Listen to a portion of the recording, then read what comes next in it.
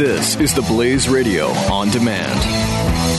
Individuals and businesses with tax problems, listen carefully. If you owe over $10,000 in back taxes or have unfiled tax returns, we can help you take back control. The IRS is the largest and most aggressive collection agency in the world, and they can seize your bank account, garnish your paycheck, close your business, and file criminal charges. Take control of your tax problems now by calling the experts at Tax Mediation Services at 800-600-1645. That's 800-600-1645. 800-600-1645. The Buck Sexton Show. All right, Team Buck, welcome back to the Freedom Hut. We're joined now by Glenn Reynolds. He is a law professor and a columnist for USA Today. He also blogs at instapundit.com. And his USA Today article we're going to discuss is Trump is FDR with the fireside tweets. What's up, Glenn? Good to have you. Hey, great to be here. All right, so why is, just talk to us about this a bit. Why is Trump FDR with fireside tweets? Well, one of the interesting things about FDR is that he got a lot of loyalty from people, not so much from his policies, because honestly, he ran on a very different platform than he governed on, and he kind of made it up as he went along, but because a lot of ordinary Americans who were hurting felt like he cared about them. He spoke to them directly in his fireside chats. He talked about their interests, and they felt an emotional connection with him in a sense that somebody was looking out for them that really sort of transcended any specific policy stuff. And I think a lot of that's true with Trump, too. The white working class supporters in particular, and the working class in general, black, white, whatever, has been treated pretty badly by the people that run this country for quite a while, and treated not only badly in terms of policy, but even more so with disdain. And I think that Trump, by treating working class people with respect and acting like he cares about them, has really forged a kind of an emotional connection that may turn out to be reminiscent to what FDR managed to do. So in the carrier deal, people have been picking this apart now, and I know Trump has had some back and forth with a union boss who says that it wasn't as many jobs as Trump said it was, and that it's a bit exaggerated. But regardless, it seems to be a public relations victory for Trump. I mean, because as you say, it makes it seem like he cares about individuals' actual jobs, and whether it's 1,000 jobs or 700 jobs doesn't really matter. The messaging is still the same, and these are exactly the kinds of employees and people that are just working for a living that Trump was saying all along on the campaign trail he's going to help out. No, I mean, I think that's absolutely right, and he made that specific promise about carrier. President Obama actually mocked him about it and said, "How's he going to do it? You got a magic wand?" And then Trump went and did it, and I think that looks pretty good, and it does send a symbol of caring. And there's a piece in the New York Post today by Selena Zito, who's a reporter who really got out and talked to people all over flyover country and all the little towns in a way that very few reporters did during this election. And she says even the anti-Trump working class voters are starting to have second thoughts. And it's partly because they feel like Trump really has gone to work for them. And it's also because the Democrats and sort of the pundit class have doubled down in their contempt for working class people, basically saying, well, if you people gave us Trump, then screw you. So it's really driving people into Trump's arms. And I think that as long as the Democrats keep yammering about fake news and, deplorables and all that stuff, that's going to continue as well. What do you think about the criticism that are being leveled about winners and picking winners and losers? Now, this is something you're hearing both from Democrats who want to undermine this sort of Trump pre-presidential victory, as well as a fair amount of conservatives who say that this sets a bad precedent. I feel like there's a moment in time now where people are starting to sense that the perfect should not be the enemy of the good, or rather, yeah, free market principles are fantastic, but for example, is a tax break for a company, is that cronyism, or are we opposed to taxes and we want there to be tax breaks? I mean, it seems to me like there's a moment where we can have a discussion about how the market is not a completely level playing field right now. And so, go ahead. Well, I mean, first of all, talk about picking winners from Democrats is pretty rich, considering that that's been Obama's policy right, for years. It's been complete cronyism. And, Solyndra was $700 million. This was $7 million. It was 1% of a Solyndra. And unlike Solyndra, actually did, save some jobs. So, I mean, I think Democrats have no basis to complain about this. Their only complaint is that it's somebody else doing it and not them. I mean, I do think there's a much more legitimate sort of, conservative libertarian criticism about picking winners. But, what Trump actually has said is, once my tax policy goes through, once I lower the corporate tax rate, and once I make it possible for companies to bring a lot of money back from overseas, everybody in their right mind is going to want to have a business here anyway.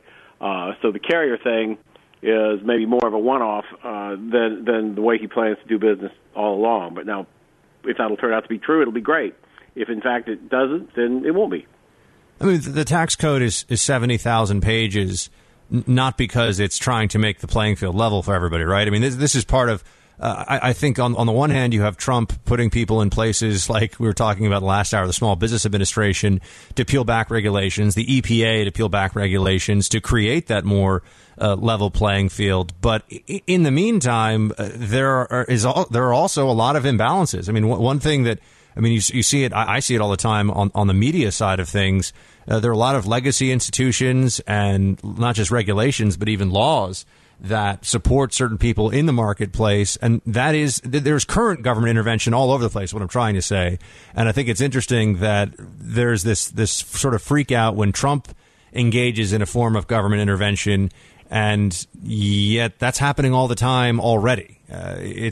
Well, that's right. That's right. And, Trump has never pretended to be a libertarian or even really a conservative. I mean, what he really is a sort of 70s Rust Belt Democrat, more in the mold of, Scoop Jackson or maybe even Dick Gephardt. And that's, and his policies are mostly in line with that. Now, 70s Rust Belt Democrats were conservative, but the advantage they had over most current Democrats in the political class is they actually did like America and they like the American working class.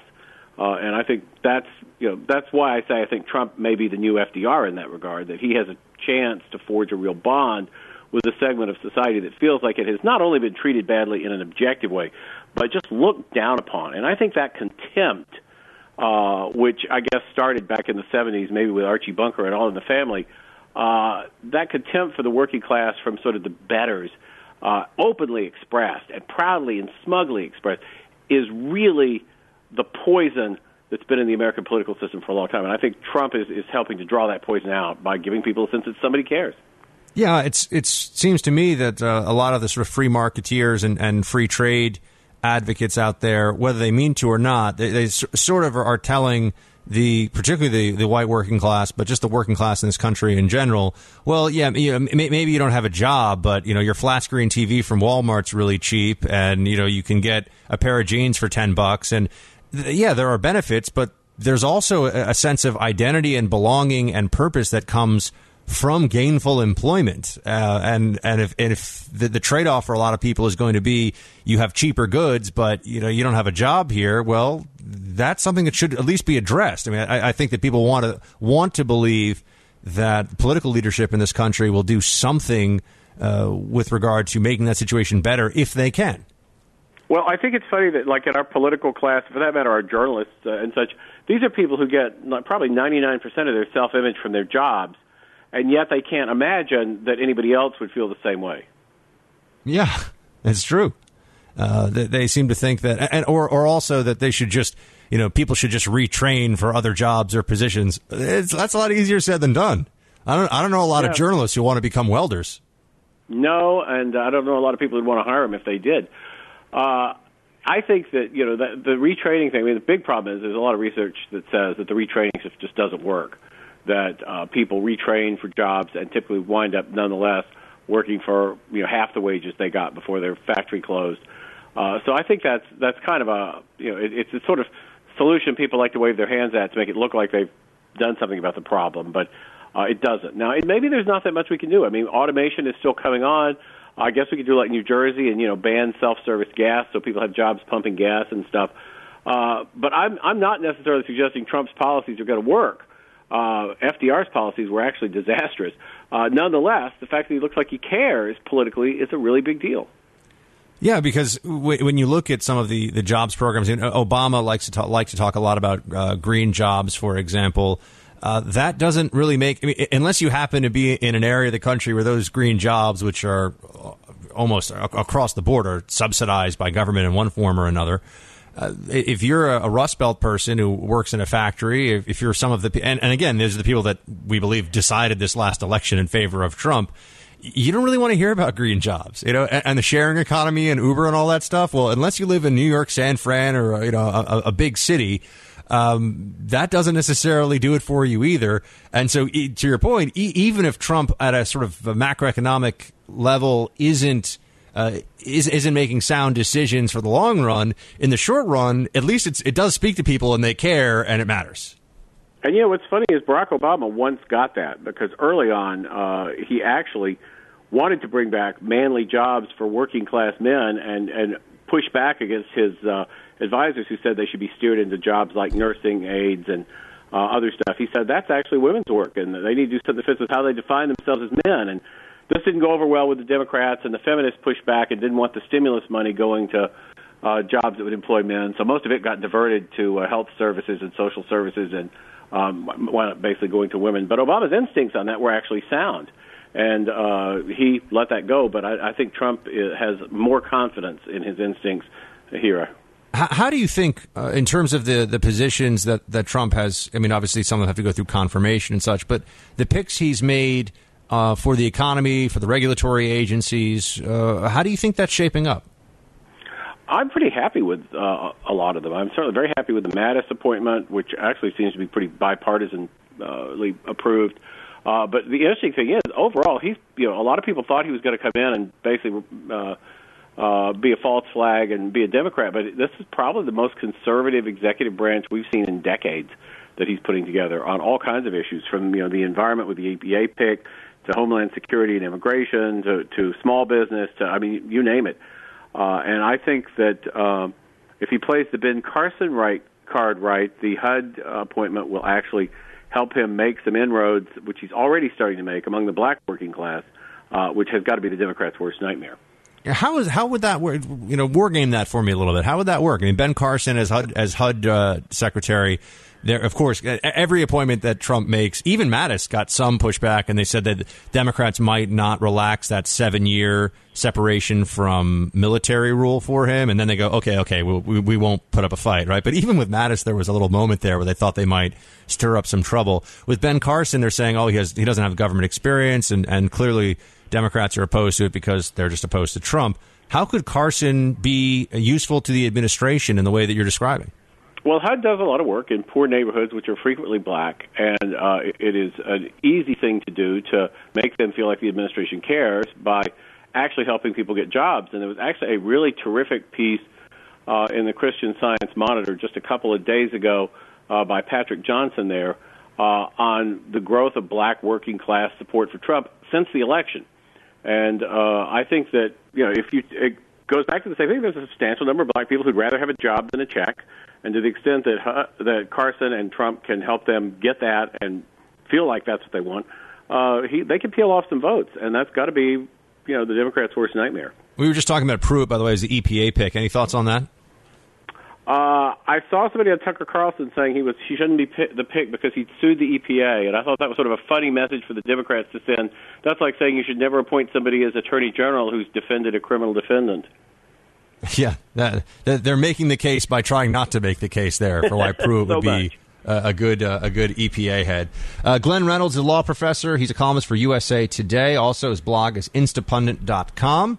Check out his latest on USA Today. Glenn, great to have you. Thanks for making the time. Thank you. Individuals and businesses with tax problems, listen carefully. If you owe over $10,000 in back taxes or have unfiled tax returns, we can help you take back control. The IRS is the largest and most aggressive collection agency in the world, and they can seize your bank account, garnish your paycheck, close your business, and file criminal charges. Take control of your tax problems now by calling the experts at Tax Mediation Services at 800-600-1645. That's 800-600-1645. 800-600-1645.